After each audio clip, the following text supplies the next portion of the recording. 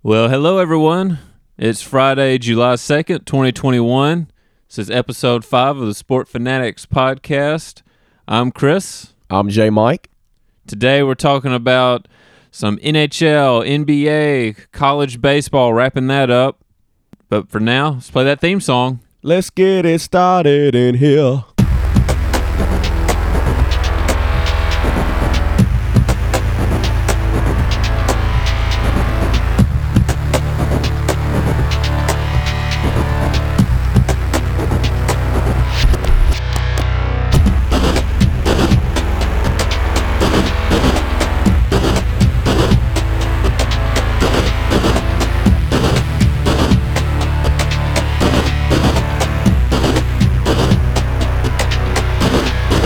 All right, well, that wasn't quite the Black Eyed Peas.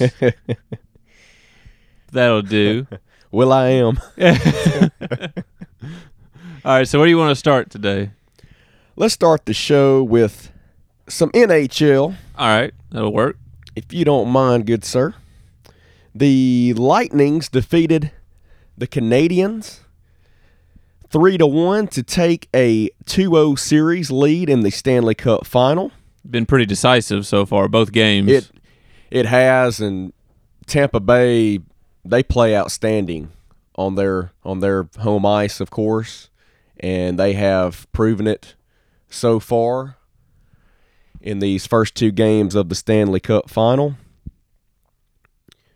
The other night, Andre Palat of the Tampa Bay Lightning, he put the game away when Edmondson of the Montreal Canadiens, he tried to do a backwards pass to a teammate behind the Canadiens' net, which is a no-no. Palat got in front of the pass, and he shot the puck off of Canadian goalie Price's skate to make it 3-1 with 4:18 left to go in the third period.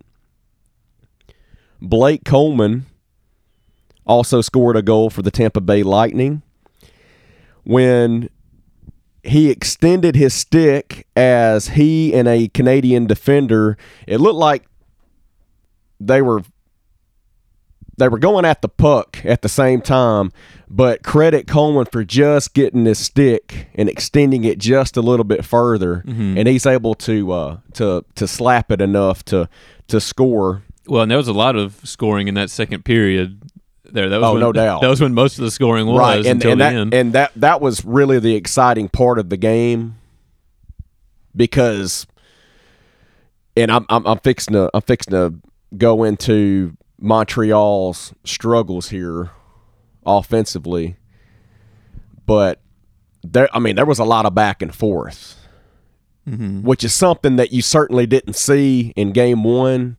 The Lightning controlled Game 1 from start to finish. Montreal struggled offensively. Yeah, Montreal didn't even get a goal, did they, in the first game? They did. Oh, they got one? They Okay. only got one, though, in a 5-1 loss to the Lightning. They did get one. Okay.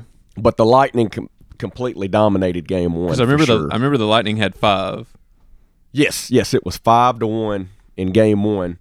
But back to this Game 2. That Blake Coleman goal that I just touched on, that was a buzzer beater goal that went under the goalie Price right before intermission.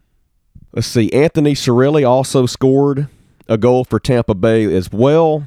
Nick Suzuki scores the only goal for the Canadiens off of a face-off that came at 9:24 in the second period, which tied the game up at that point in the ball game, and at that point of the game, I should say. Yeah, at that point you're thinking maybe this will be a good close game. Oh yeah, I was expecting it to be close in Game 2.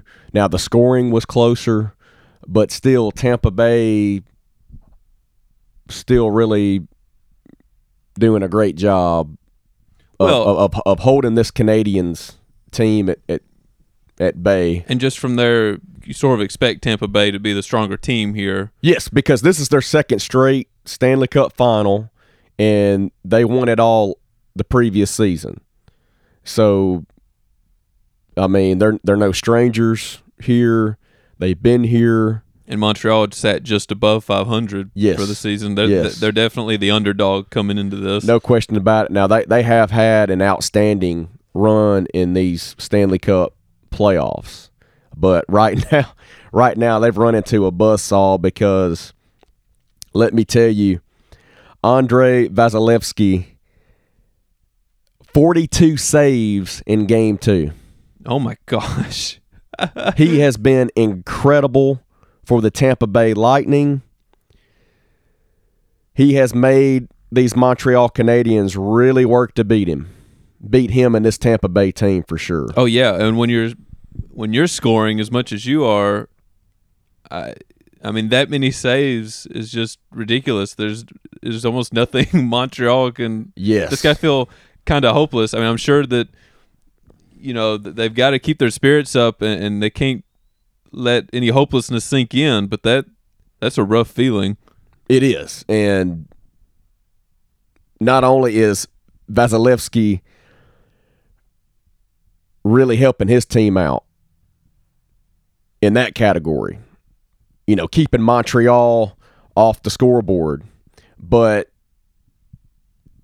as we've seen in these first two games of the Stanley Cup Final, give Vasilevsky credit, no doubt. But we know coming into this Stanley Cup Final, Montreal is 11-0 in the Stanley Cup playoffs when scoring 2 or more goals. They have only scored a combined 2 goals so far. One in Game 1 and one in Game 2. So Vasilevsky knew coming into this thing, do not allow the Canadiens to score 2 or more. Yeah, well, and even if because they're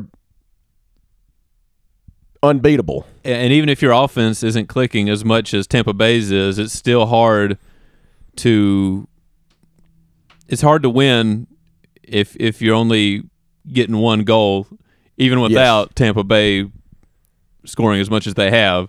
So Right. for Montreal, it's just imperative that they find some way Oh yeah. to get past him. Oh yeah, and the two out of the 3 goals the other night for Tampa Bay were these fluke lucky goals. Like I talked about the Blake Coleman goal where he extends his hockey stick, just beats the defender to the puck and slaps it in for a goal right before intermission. And then I have no idea what Edmondson was thinking with that backwards pass, trying to do a backwards pass to a teammate under his own net.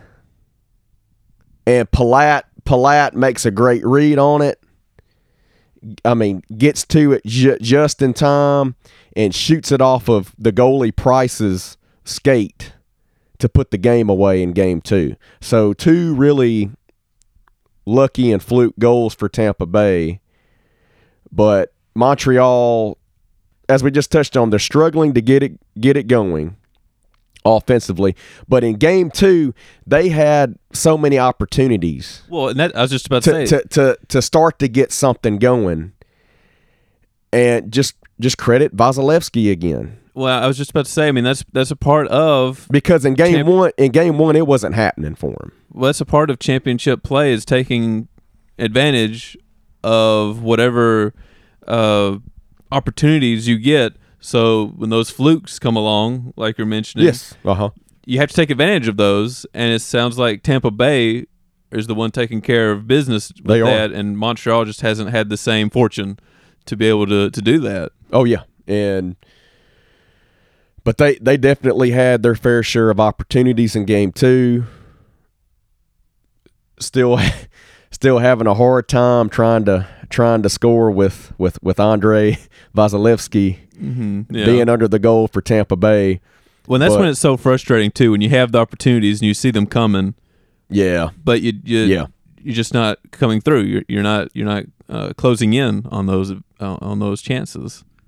Oh yeah, so frustrating. Yeah, and I know Vasilevsky had a dominant Game 2, for Tampa Bay.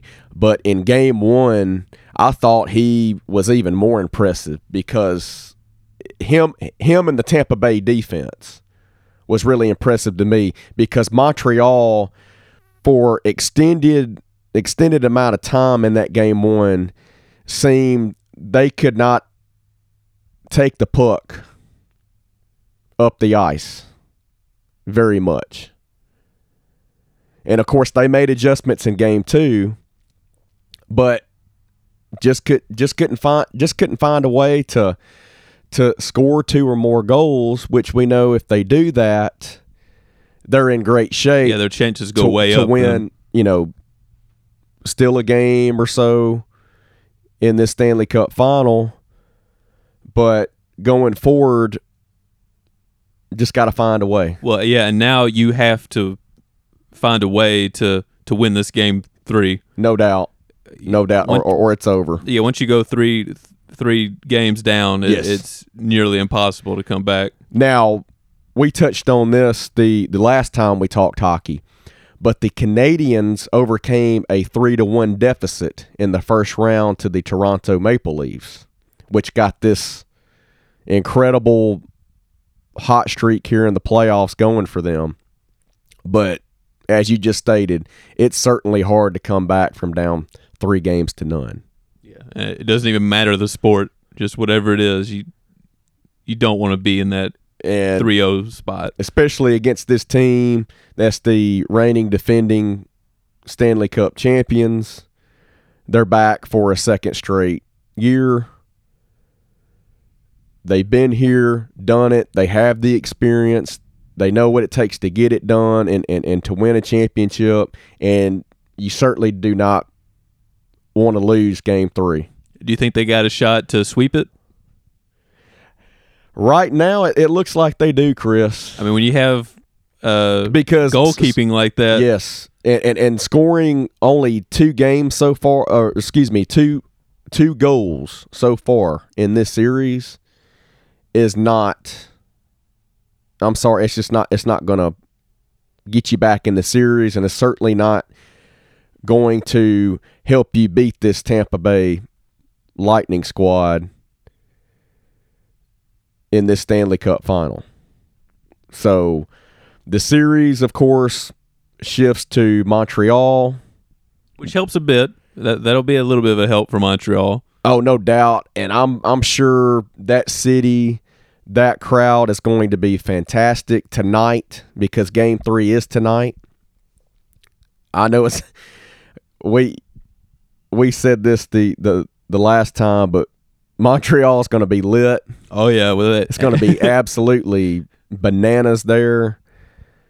So I look forward to a great game 3 tonight, and I expect Montreal to steal one tonight and get back in this series at least. Hopefully so. I mean, I hope they make a good series out of it. And you and I were just talking before we started. It'll be nice that this will be the main thing to watch tonight. We're not swamped with other things as well. Yes. College World Series is over with now, and we've already had one team that we're fixing to discuss here in just a little bit advance to the NBA Finals. Right. We're waiting on another team, but now there's only one more game one more series going on in the NBA conference finals.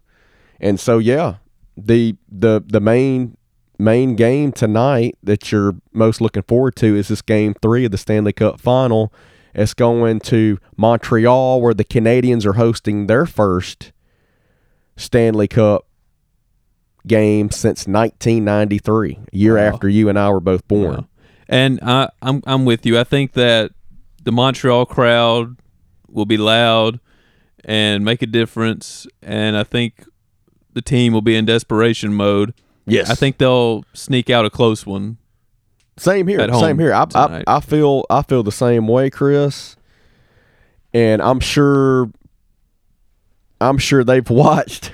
I mean, I'm sure they've watched Vasilevsky a lot, seeing what they can do to get things going more offensively, because once again, they're definitely going to have to do it if they want to get back in this series and really start to give Tampa Bay something to really look at and say, okay, these guys are not to be messed around with.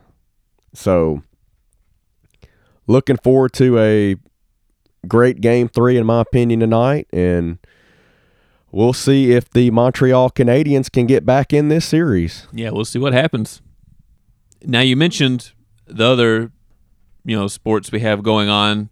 One of the things that closed out was college baseball. We knew that today we'd know who the champion was. Right. And Mississippi State turned it around. That first game, Vanderbilt won. We talked about it. Wasn't a close game. That big first inning, though. Right. Put it away. They got it all in that first inning except for that one home run. But Mississippi State, they came back and they blew out games 2 and 3. Yes. Dominant fashion. So just, jubilation for Mississippi State country, their first national championship in any sport. Yes.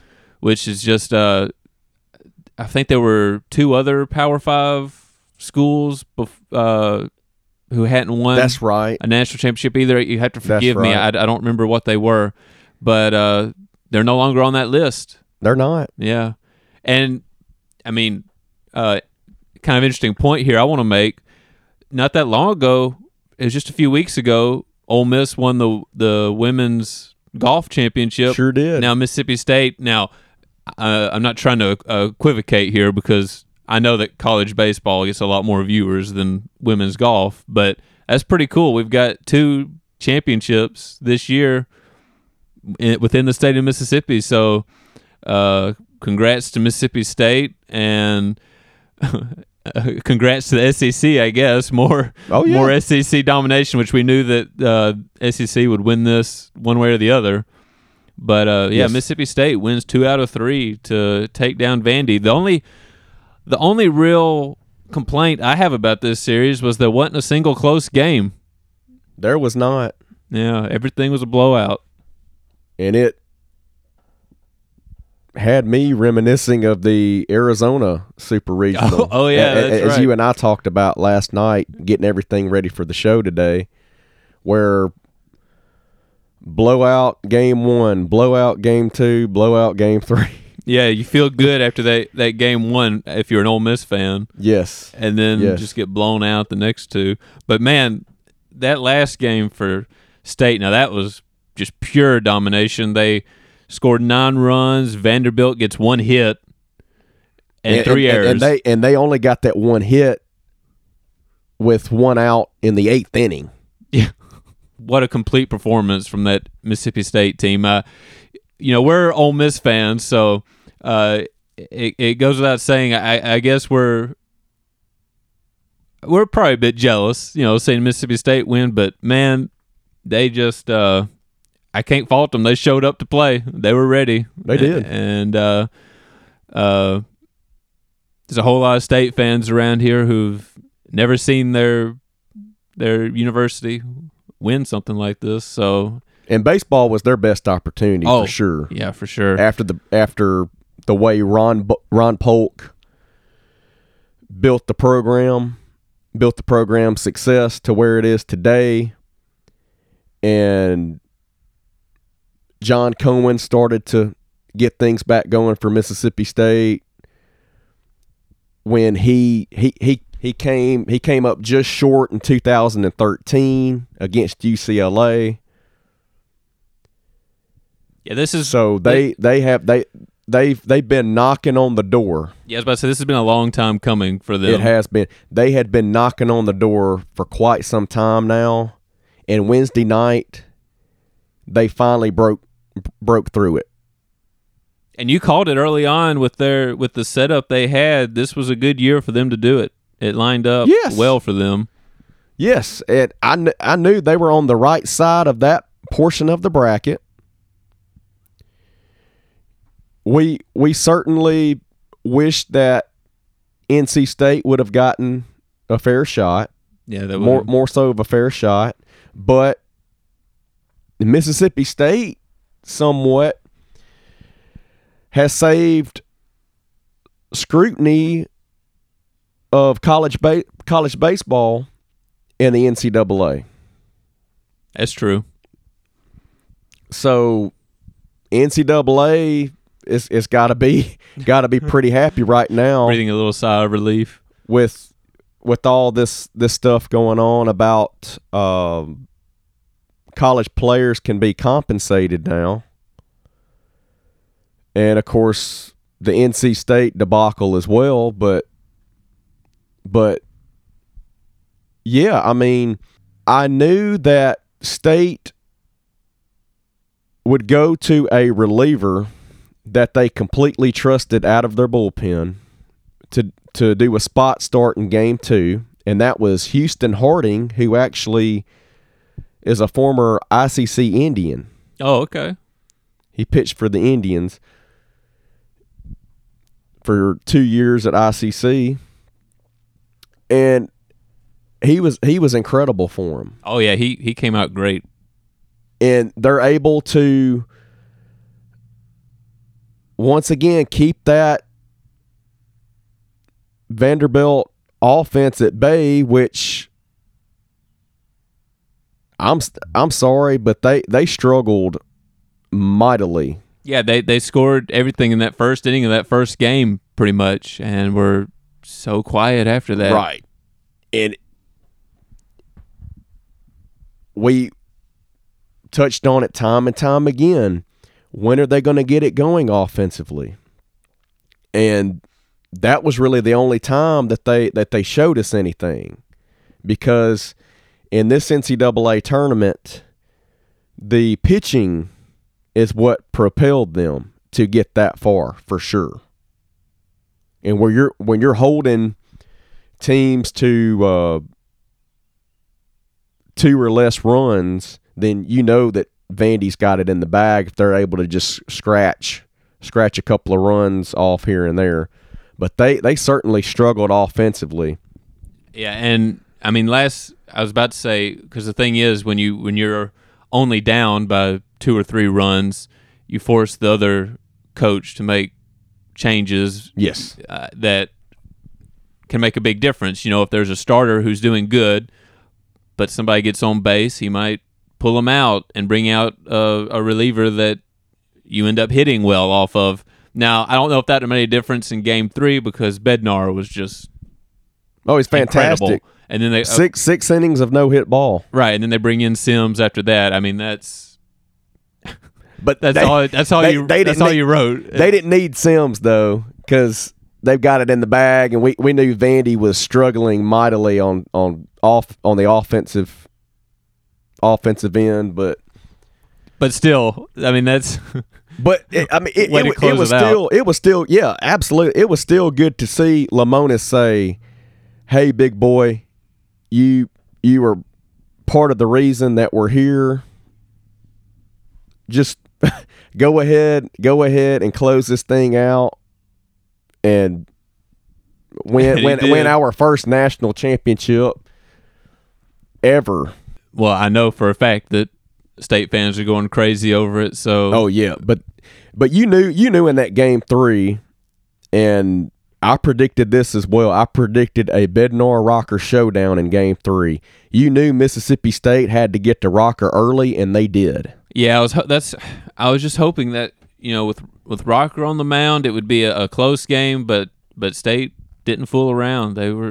They got to him early. It was their year. It was their year. They did not falter after that disappointing Game 1 loss. They came back to the ballpark and absolutely proved why they're the national champions. Yeah, looking back, the toughest time they had was Texas. That was their biggest. Texas gave them a fight. Pardon the pun. That was fight Texas fight stuff that their fan base says. Yeah, but yeah, that was their closest they got to getting taken down, which makes me wonder if Texas had gotten into this, if they could have pulled it out. Right, and that Mississippi State run in Omaha was just incredible, with being no hit in the 8th inning against Virginia, down 4-0. They come all the way back and win that ball game with, a late rally for the ages. And then they're getting beat 3-1 in that winner moves on game, I should say, against Texas, getting beat 3-1, and they come back, win it in the bottom of the 9th on a walk-off.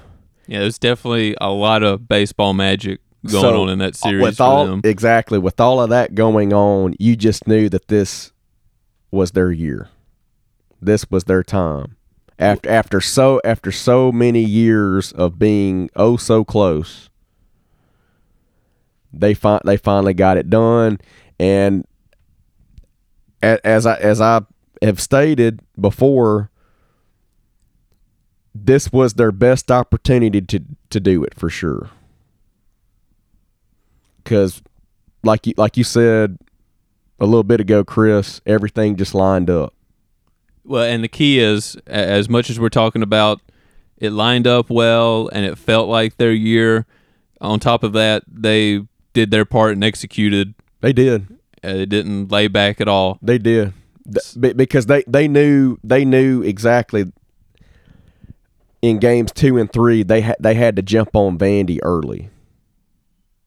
And they did that. Yeah, they did it well.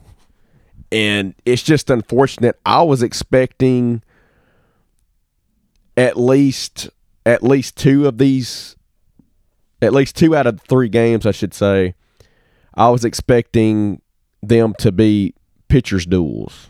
See, that was the obvious. I mean, I was with you there because. And then State's bullpen has just been so great, or excuse me, they were so great for them. Yeah, we felt like the State bullpen was better, but that Vandy's starters would keep them in. Oh yeah, and because give them a chance. Because that's the only reason, Chris, that they were playing for a national championship, other than of course NC State coming down with COVID. Yeah, unfortunately. But jinx.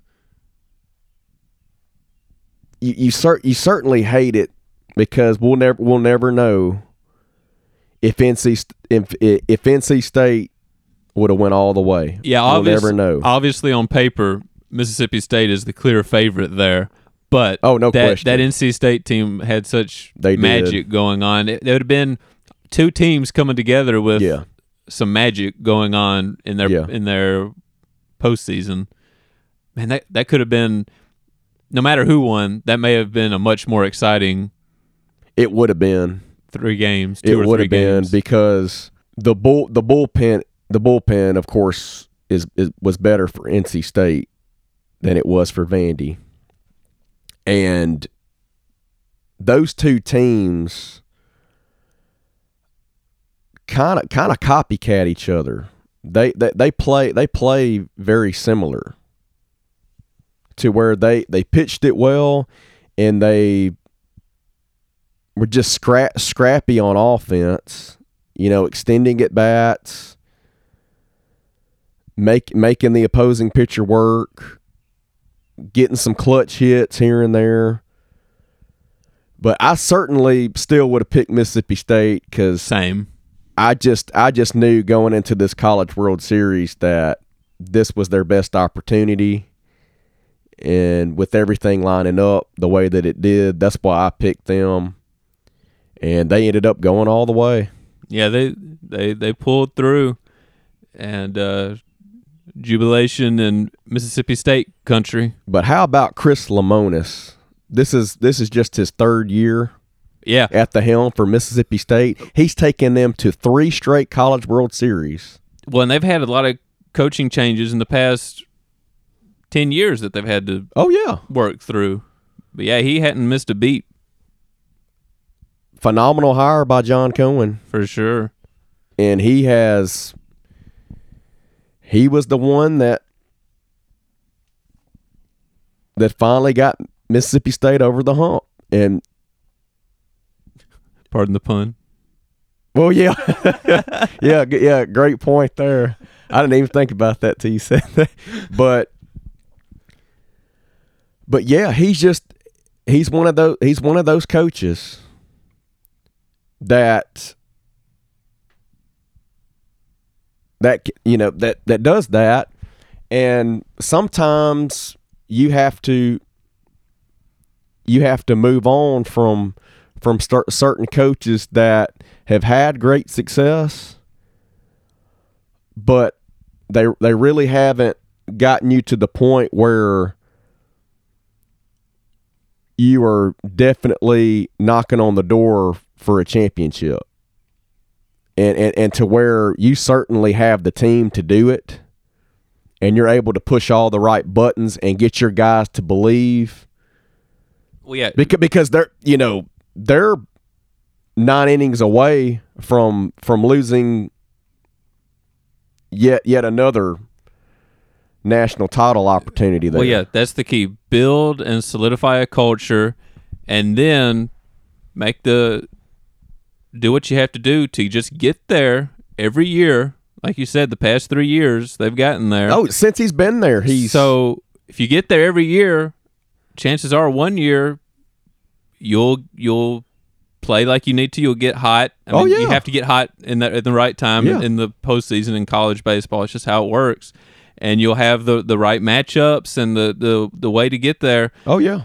And I'm not even saying that's not to say they got lucky or anything, but I mean, every year the winner of the championship in college baseball, it's a combination of playing their best baseball, being hot at the right time, and having the right stuff right going, mixture. Yeah, and that worked out for them this year. So, I mean, I can't speak for J. Mike, but me as a Ole Miss fan, I'll say congrats. Yeah, to Mississippi State. To Mississippi State for sure. Yeah, and I also picked them because this was their third straight College World Series appearance, and they had the most experience.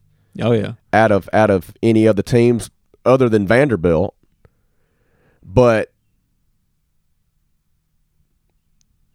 you third time was a charm. Yeah. At the end of the day, the third time was the charm for Chris Lemonis. And Chris Lemonis is outstanding in both departments, recruiting and coaching.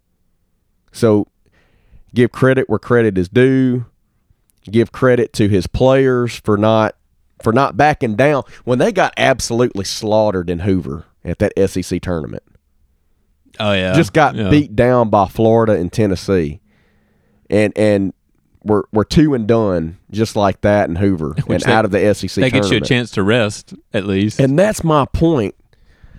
I don't understand, all of the whining and stuff about – because I have an opinion that you need to get in Hoover and you need to get out because you're playing for much more coming up. Well, if you're one of those teams that – South Carolina has proven that too. Yeah. South Carolina played in 3 straight College World Series finals, and they did not have a deep run in Hoover at the SEC tournament. If you're a team that doesn't have anything to gain, then yes. I know it depends on the situation. Sometimes you might need to have a bit of a run. And you knew Mississippi State had the pitching to win it all. Yeah, and they did. Mississippi State didn't really need to go deep. Obviously, they could just do whatever and be fine. Yeah. And I'm sure Chris Lemonis, because he was absolutely confident after losing to Tennessee and getting out of that SEC tournament. He was absolutely confident. He said, okay, we're more than likely going to get a national seed, and he's like, I will have these boys ready to play. They will be ready to play, and boy, were they. They definitely were.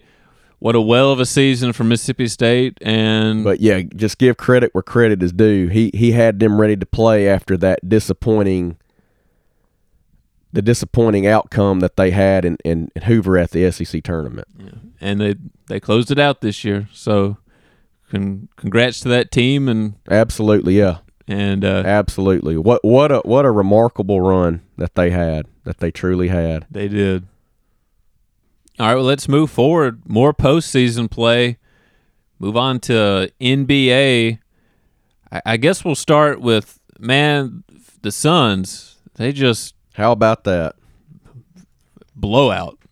Speaking of blowouts in college baseball, they blew out to finish that series. Yeah, both in the same night, I might add. Oh, yeah, that's right. 130 to 103 final in that game over the Clippers. Yeah, just outstanding offensive performance by the man that had yet to get over the hump and reach somewhat of the highest pinnacle in the NBA playoffs. And that was the man CP3 himself, Chris Paul, with a 41.8 assist game, 7 of 8 from downtown. That is red hot. Incredible, yes.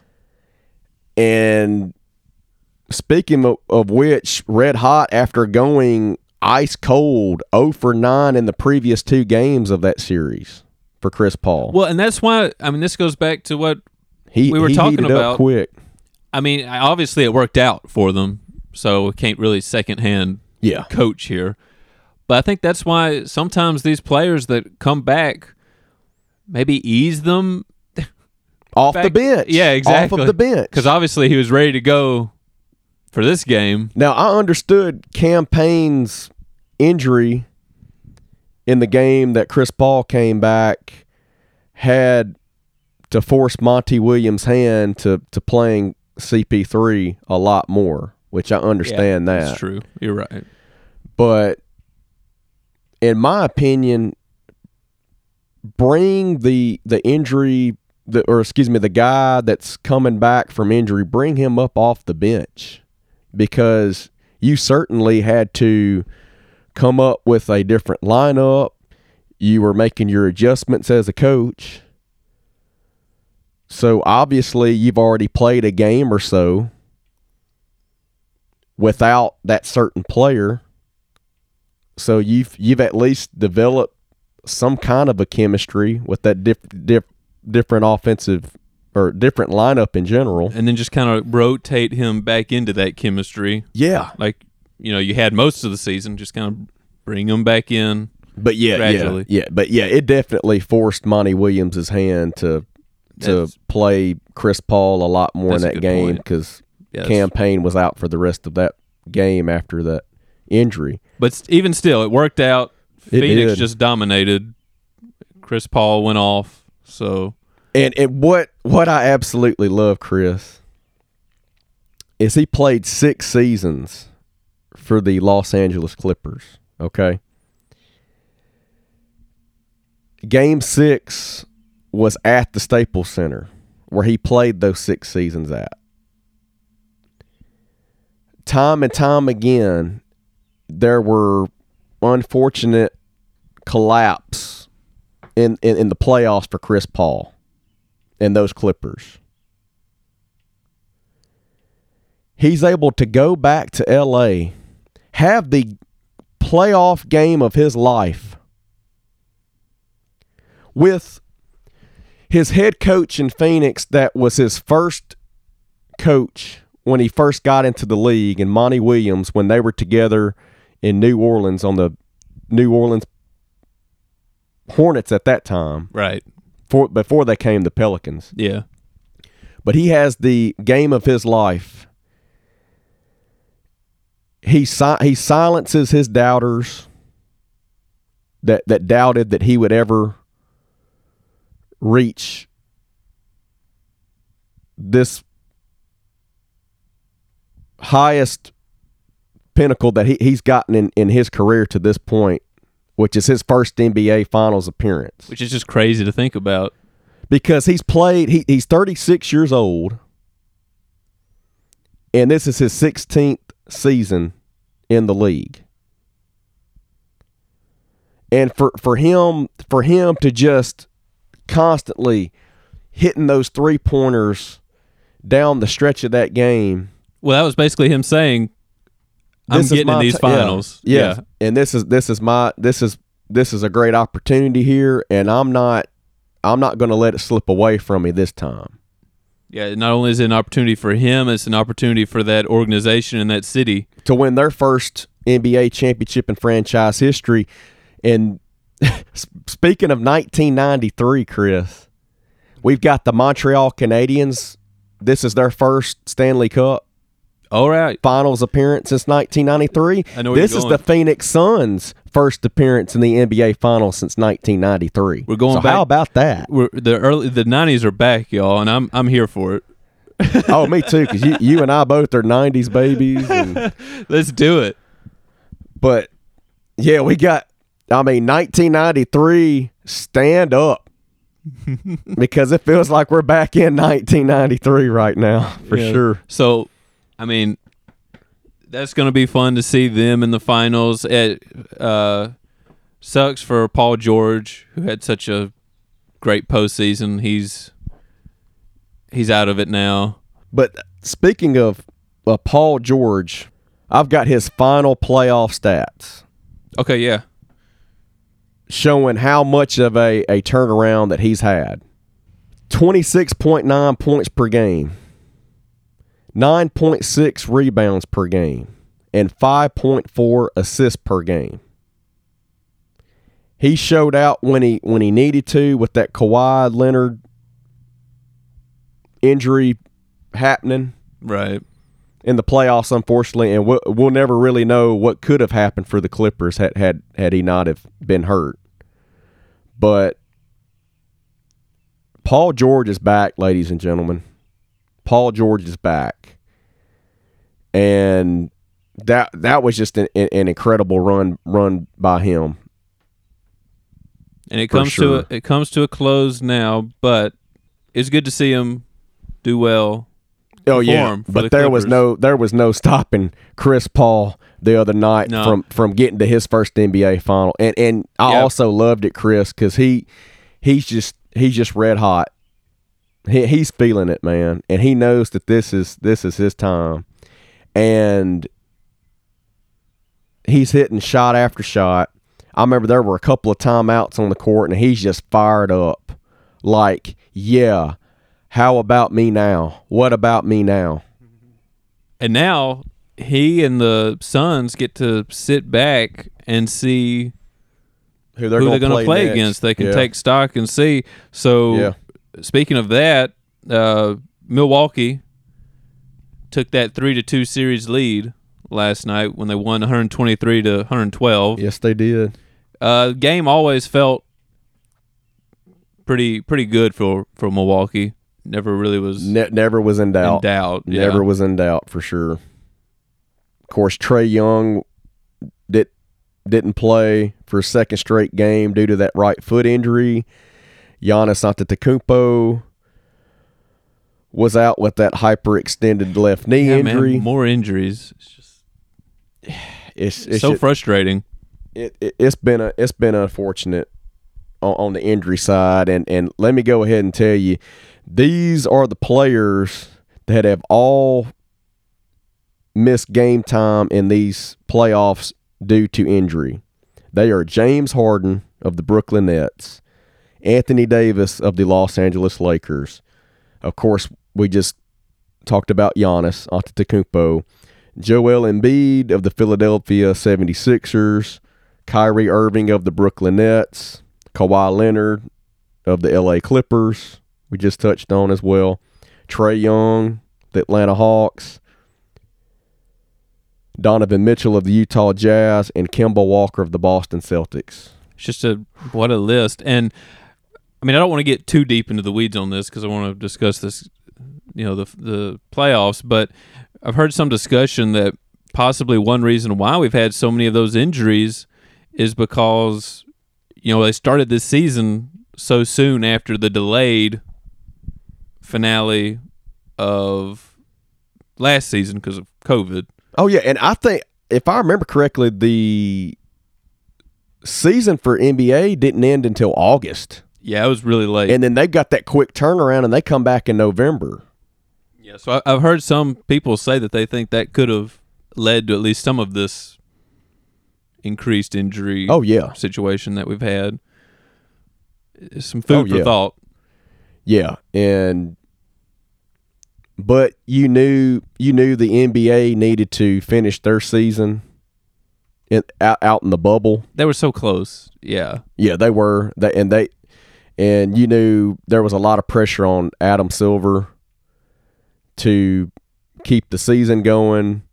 That way that there could be an NBA champion at the end of it all. Really, the only thing I think they could have possibly thought about doing different was having some slightly abbreviated 2021 or 2020, 2021 season. Maybe could have had to start a little bit later but still finish at the same time. Oh yeah. I mean, just fewer games. Yeah, regular season games. Yep.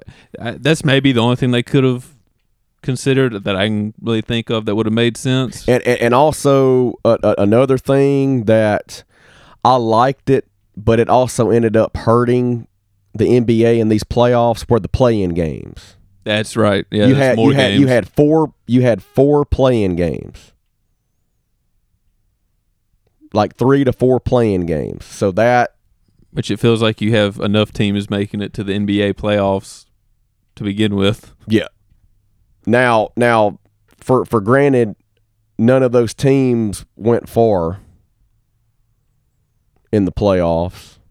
But going back to the point that we just made, you wanted a fewer amount of games, and that just added more to the season. Yeah. But back to Milwaukee here. They're firing on all cylinders. They are playing excellent as a unit. They are. They had 5 players combined for 111 of the 123 points that they scored last night, which is just so impressive. And of course, it all started with the coming out party of Brook Lopez. Yeah, how about that? A 33-point night, 14 of 28 from the field, 7 rebounds, and 4 blocks. He stepped in for Giannis in Giannis's role big time. They fed him in the paint. He attacked the paint. Well, and he was actually even better than that. He was 14 of 18 from the field. 14 of 18. Okay. Yeah. Well, looking here, I'm checking the box score on ESPN. On but yeah, I mean that even goes to your point though. That's solid right there. Oh yes. Oh yeah, yes it is. And of course that was Brook Lopez's playoff career high in points. So he certainly stepped up in Giannis's absence in a much needed time in a very meaningful game for these Milwaukee Bucks. Also, Chris Middleton, 26 points, 13 rebounds, 8 assists. Drew Holiday with a very nice bounce-back game with 25 points, 3 of 8 from three-point land, and 13 assists. How about Bobby Portis stepping up as well? 22 points, 9 of 20 from the field, and 8 rebounds. That was also a playoff career high in points for Bobby Portis as well. So 2 key cogs that Mike Budenholzer, the head coach of the Milwaukee Bucks, certainly needed guys to step up, and career nights out of Brook Lopez and Bobby Portis to really go along with the tandem of Chris Middleton and Drew Holiday. And it was very nice to see a bounce-back game out of Drew Holiday in a game where they needed guys to step up, as I just said. But also coming into that game, you knew Atlanta stole one in Game 4. Yeah. For sure. And they did, and I was just about to say it's going to be tough for Atlanta to beat Milwaukee when they're playing that solid, because that's just an incredible night from Milwaukee. Now, it does go back to Atlanta now. It does. So do you think they're going to be able to push this to a Game 7? Not without Trae Young, in my opinion, Chris. Yeah, that's a huge blow. They're going to need Trae Young, if at all humanly possible, in Game 6. I just don't see it happening. And I'm looking for Milwaukee to close this thing out Saturday night, 7:30 on TNT. Okay. I'm feeling similar to you, but I'm really hoping Atlanta can sneak out another win here and push this to a Game 7. Now, let me be clear. I do think Milwaukee will win this, whether it's in 6 or 7. No doubt, because if this thing does go 7, I just want to point this out. After last night's win, they're 7-1 at home in the postseason. Wow. Home court advantage. Their only loss was in this series to Atlanta, where Atlanta stole one and get back all the way back in Game 1. That's right, yeah. But obviously, you're going to need Trae Young in Game 6 to get this thing to a Game 7.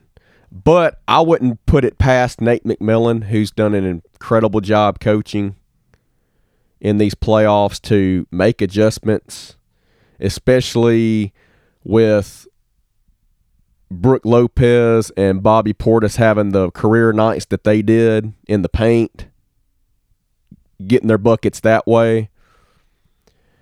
It's just Atlanta doesn't have size to match up to those guys, but I'm sure he's going to figure out a way to slow down their points in the paint from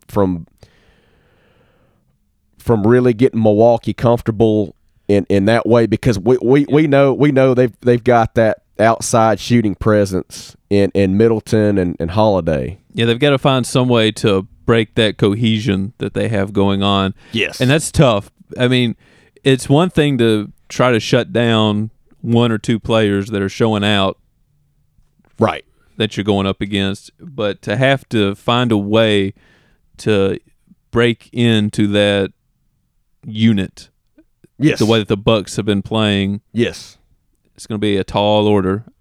They got a chance, but they do, because at Atlanta had a hot shooting night in Game 4. That's what's going to take. And some really hot. That's how they hands. stole Game 4 in Atlanta, because they had a hot shooting night from them boys, Herter, Bogdanovich. I know Gallinari stepped in, but yes, obviously they're going to have to keep up with Milwaukee by shooting the lights out of the basketball in Game 6, or else we're going to see a repeat performance from last night, and Milwaukee's going to end this thing in 6. But they definitely want and need their leader Trae Young out on the court, but they've got to be better defensively in the paint. Keep Milwaukee from getting their points that way, to where it sets them up on the perimeter. So I expect Nate McMillan to make adjustments. It's just going to be up to the players to execute and take the challenge. Yeah, and I mean, we say this every episode, I feel like, but I try to think of another word, but I can't. We know how scrappy of a team Atlanta is, so I mean, who knows what they'll be able to do. Oh yeah, and I'm sure they're going to give. Of course, Nate McMillan's going to get every ounce from his team that he can, and they're going to give Milwaukee everything they've got in this Game 6, because their season's on the line, and they know that. And Nate McMillan was preaching that in the locker room after the game last night. And in these playoffs, they have responded every single time. They have. They've been so. And the good thing is they're going back home. So it's just like we said, making those adjustments, accepting the challenge that's in front of them, going out there executing it, but they obviously are going to have another hot shooting performance like they did in Game 4 in Game 6 if they want to take this thing back to Milwaukee. And then who knows, maybe you get both Trae Young and Giannis and that would be back on the floor. That'd be so huge. More, of course, more so Trae Young than Giannis, because we're not sure Giannis's timetable of coming back. Yeah. But yeah, just do what you have to do to get this thing to 7. But yeah, they're definitely going to have to continue to be the team that's giving everybody fits in this Eastern Conference part of these playoffs, which is just being scrappy and fearless like they have been all throughout it. And hopefully, if nothing else, they'll give us a good game to watch this weekend. Oh yeah, and I'm banking tomorrow night that Atlanta will give everything they got out on that floor, and we'll just have to see what happens. But Atlanta is certainly not going down without a fight. No. That's for sure. Yeah, I'm excited to see how they perform.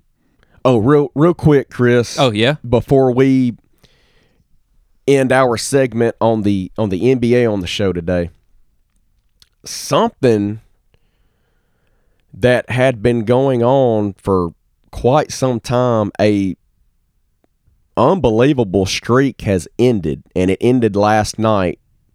Well, excuse me, not last night, but the night before last, when the Suns eliminated the Los Angeles Clippers. Okay. But it involves the big diesel himself, Shaquille O'Neal. Oh yeah, all right. I'm interested. And here's the streak. Shaq had a former teammate streak of former teammates of his, right, making it to the NBA Finals. Oh, okay. That streak ended at 37 years. Wow. Oh my gosh. He almost made it to 4 decades. It's absolutely crazy. But it was because Rajon Rondo of the Clippers was eliminated. And so with that happening, that amazing streak has ended, and we all know that streaks do come to an end at some point. But man, just what a crazy streak that was. Yeah, that's incredible. So I just wanted to touch on that. Yeah, I'm glad you brought that up. Oh yeah, I saw that the other night, and I had forgotten about it. But when it popped up, I'm going, oh man, I've got to bring this up, because that was just incredible. And I always like to see how long that streaks are going to be extended to, and how long that they're going to last. But certainly when it ends at some point, you just look back and say, wow, at how amazing that ended up turning out. So I just wanted to. Well, and it's also cool to see like the web of like which players were where and who was with who. Those webs that kind of go back and now branch out. Or I guess a tree would be a better example. But yes, like the way that players and coaches and teams have worked with each other, and how those relationships and sometimes dynasties can extend further into the future than you expect. Absolutely, and credit Shaq with his, not only his knowledge of the game, but his championship DNA that he's able to teach and to really put upon the younger players that came after him. But that's just incredible after, of course, it's going on while he's playing, but just how many years it kept going after he finally retired. Yeah. How it just kept going and kept going and kept going. And so just credit the big man, the big diesel himself, Shaq. Yeah, and the good news is don't have to worry about missing him. He's still on TV. That's right. And even if you don't watch him on the pregame show, you'll see him on the commercials and all over the place. So he's still with us, and he's just yeah, he was my favorite player when I started watching basketball, when I started to keep up with it, and I'm still a huge fan even to this day. But he certainly is the guy for sure that got me into basketball. He's real fun to watch, and still fun to watch to this day. Oh yeah, he absolutely hilarious. Like, I know last night before Inside the NBA went off, he's doing the fire marshal character that Jim Carrey used to do on In Living Color. While he's wearing that, that sea captain hat or whatever. Uh-huh. And he is just a guy that has a great personality and can make you smile and laugh. And while also being a dominant Hall of Fame player in the NBA. Yeah, so props to Shaq and his playing career that in some ways extended to this point. It's incredible. And his touch, he is. I know he's made an impact and has touched so many players that he's been around their careers and their lives. So credit the big man. But yeah, I just wanted to bring that up, Chris, because I forgot about it, but that had always fascinated me. But that streak has now come to an end at 37. All right. So, well, yeah, thank you for letting us know. And you know what? In some ways, I'll kind of count that as a shout out in a way. Oh yeah. And speaking of which, yeah, I've got a couple of shout outs I want to do. They both happen to involve NASCAR, so if you'll indulge me for a few minutes. Now, some older news. This was announced a while ago, but Jeff Gordon is leaving the broadcast booth with Fox. He's going to be vice chairman at Hendrick Motorsports, which is a pretty good gig to have if you haven't been watching the sport recently. So that team has got it going on for sure. Yeah, so he's second in line there, and there's been speculation for several years now that, when Hendrick decides to put it up one day, Jeff Gordon might take over that team, and I think this makes that all the more likely. And along with that, Chad Knaus is there right now as competition director. I believe that's the specific term. Or he's in charge of competition. So it's just a whale of a team that Hendrick has built up there. And if Gordon sticks around to stay in control when the big man Hendrick retires, he's going to be taking over a whale of an operation that has resurged this year in a big way after a few years kind of in a bit of a lull before last year. They've come back the past couple of years. Now, the other shout-out will be to Trackhouse Racing overall. Justin Marks has just done an amazing job building this team from scratch. He brought on Ty Norris as general manager, and Ty Norris worked with DEI and Michael Waltrip Racing back in the day. And now he's back in a big way with Trackhouse. Later on, they brought in Pitbull for some funds. Yeah, so that was the first surprise. No one expected Pitbull to invest in a NASCAR team. And that's great though. Yeah, like him and Michael Jordan and Alvin Kamara, the Saints getting involved in NASCAR, like we talked about Tuesday's podcast. There's a lot of new blood coming into NASCAR, which is really exciting to see. And Trackhouse is just a different team all around. Like, they're put under an umbrella of Trackhouse Entertainment Group, and they're based out of Nashville. So it's like an entirely different sort of culture coming into the sport. But their big news this week was just completely out of left field. They have bought Chip Ganassi Racing, which is just, I mean, I've been watching the sport since the late 90s, and Chip Ganassi has been an owner almost since then, since 2001, and he was like a part owner before that. He was involved, but he wasn't complete owner.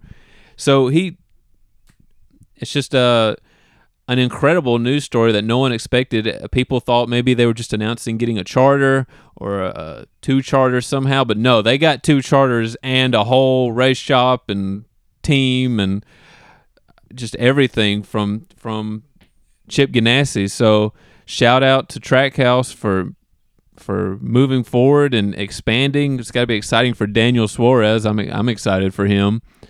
I can't wait to see who their second driver will be. I think it'll be either Kurt Busch or Ross Chastain. I think either one of them would be a great fit. Kurt Busch would be nice for the veteran status coming in. Ross Chastain is sort of an up-and-coming talent. It's just kind of, I think it just depends on who, as an owner, you feel fits your organization best, personality-wise. So that'll be interesting to see how that goes. Also, I mean, shout out to Chip Ganassi. He's going to go focus on IndyCar and IMSA. Those are I think those have always been his main motorsport loves. And NASCAR, he won't say this, but it always felt like NASCAR was kind of his third in line there. And he had success in NASCAR, won several races, but never quite got the championship. He got so close in 2002 with Sterling Marlin, and he broke his back and had to sit out for the rest of the year, and they didn't win the championship that year. But shout out to Chip Ganassi on a well of a career as a NASCAR owner. It's going to kind of suck to see him go, but I'm glad it's in hands that I think are exciting with the Trackhouse team, and curious to see where they go for the rest of the moving forward, the next several years. So yeah, those are my two shout outs, or three, I guess technically, if you include Chip Ganassi for the day. So some exciting news out of NASCAR recently. Yeah, and if you don't mind, Chris, I'd like to do one more shout out. All right. Of my own. And I just, once again, I want to shout out CP3 Chris Paul. Okay. Making it to his first ever NBA Finals appearance. And a stat that I forgot to mention when we were doing our recap and discussion about the Suns-Clippers game the other night. Chris Paul in that first half scored only 10 points and was 4 of 8 from the field. In the second half, he heated up, scoring 31 points. Wow, yeah. Going 12 of 16 from the field. That was a career high in any half, including the regular season. Wow. Of this right time to do it. Absolutely. And it just goes to show you how bad Chris Paul wanted it.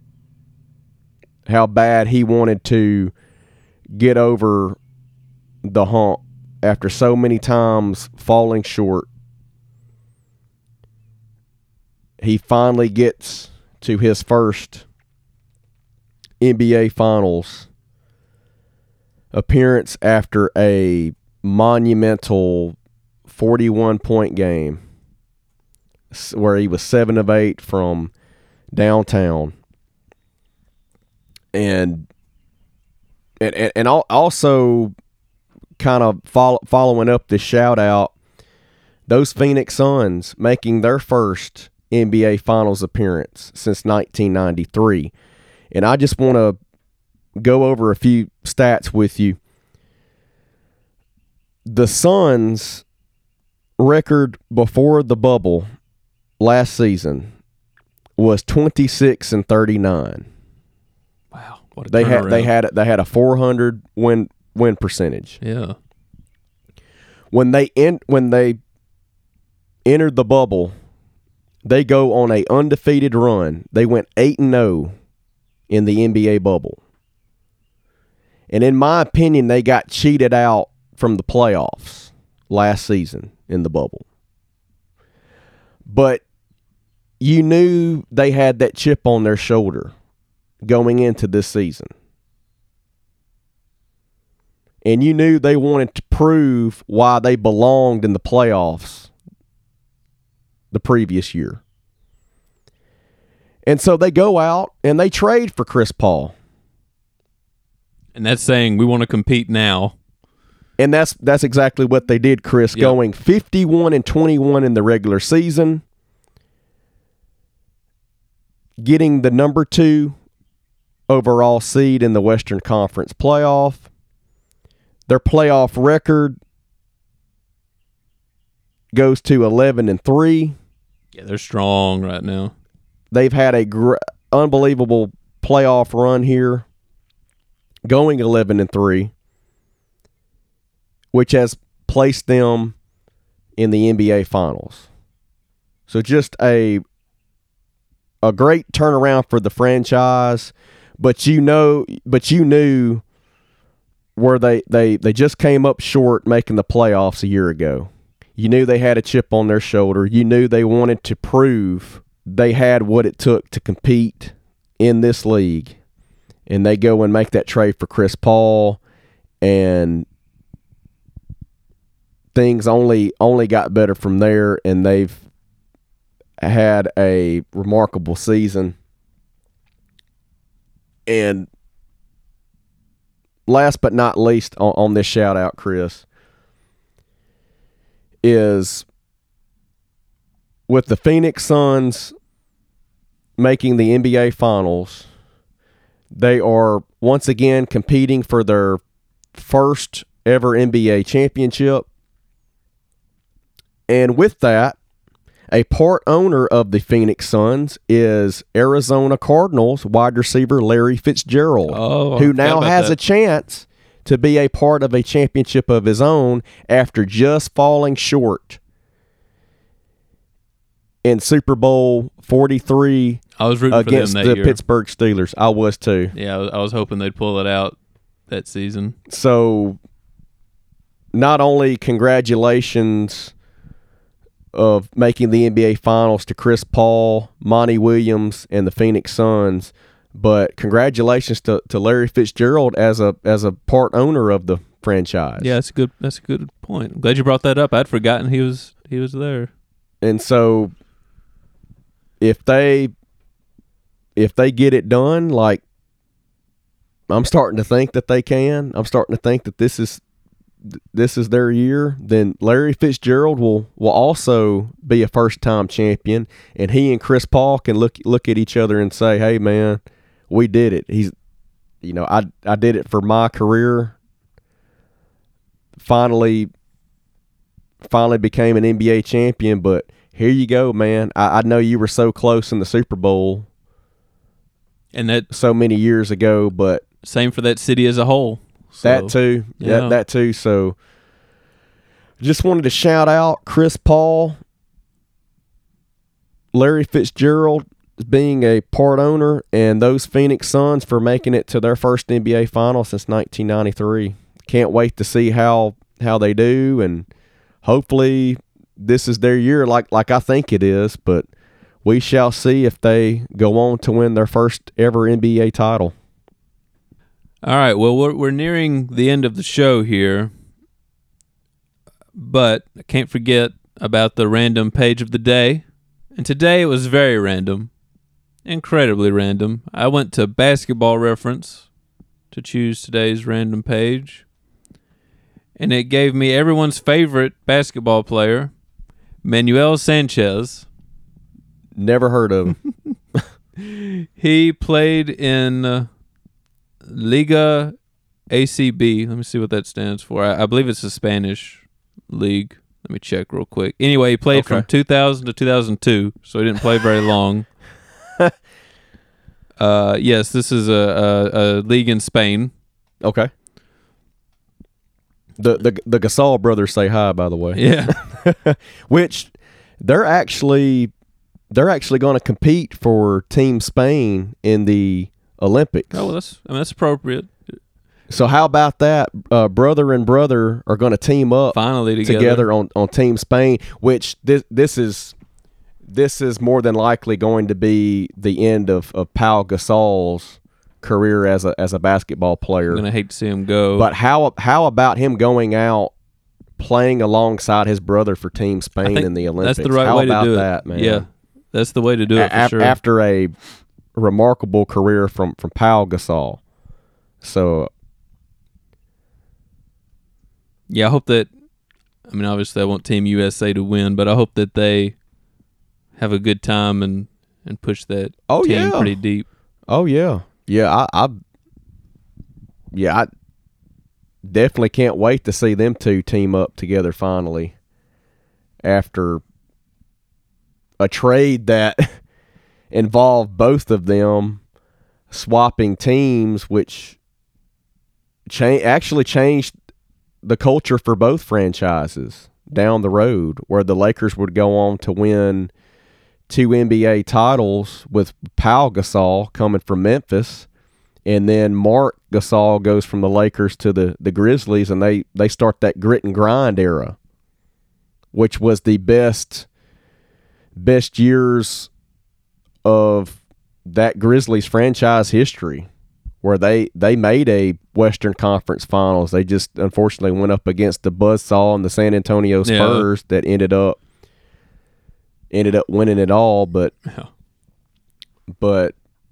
obviously that trade changed the culture for both franchises. So, well, they're not only brothers, but they're etched in history forever. Yeah, they got trade. Yeah, with two franchises, that is. But now they get to close out together, so that's cool. Yeah, and that's the way you want to see it. But we can't forget about everybody's favorite Spanish player. He played both years for, you have to excuse my pronunciation here. I know some Spanish, but I don't know this Spanish team. Gijon Baloncesto, I guess. Muzzabili. I do. Yeah, it sounds kind of Italian the way I said it, but he played only 4 games for this team. Oh my goodness! 1 in the 2000-2001 season, 3 in the 2001-2002 season, and in his career, he scored a grand total of 2 points. Both of them in that last season when he played 3 games. So was this cat a starter? I sure the heck hope not. He can't have been a starter. I mean, actually, yeah, he couldn't have been a starter. His field goal percentage, I mean, here's one positive. His field goal percentage was 100%. So he tried one shot in his career, and he made it. Never missed. You know, this cat, this is the Spanish basketball version of the dude in Field of Dreams. Yes. Yes, Moonlight Graham. Yeah, Moonlight Graham. I was trying to remember his name. That's it. He had only one appearance, one at bat. Yeah, all he wanted was to go have an at bat and see what would happen. This cat, he got to play 4 games actually, but he got to do one shot and he made it. So congrats to him for that. That is crazy though. I mean, I don't know where you are nowadays, Mr. So he played 2 seasons. Yeah, in just 4 games. 4 games. Good grief. So I don't know where you are now, Mr. Manuel Sanchez. I hope you've enjoyed I hope you're having a great life. I hope he found something other than basketball for sure. I'm sure he did.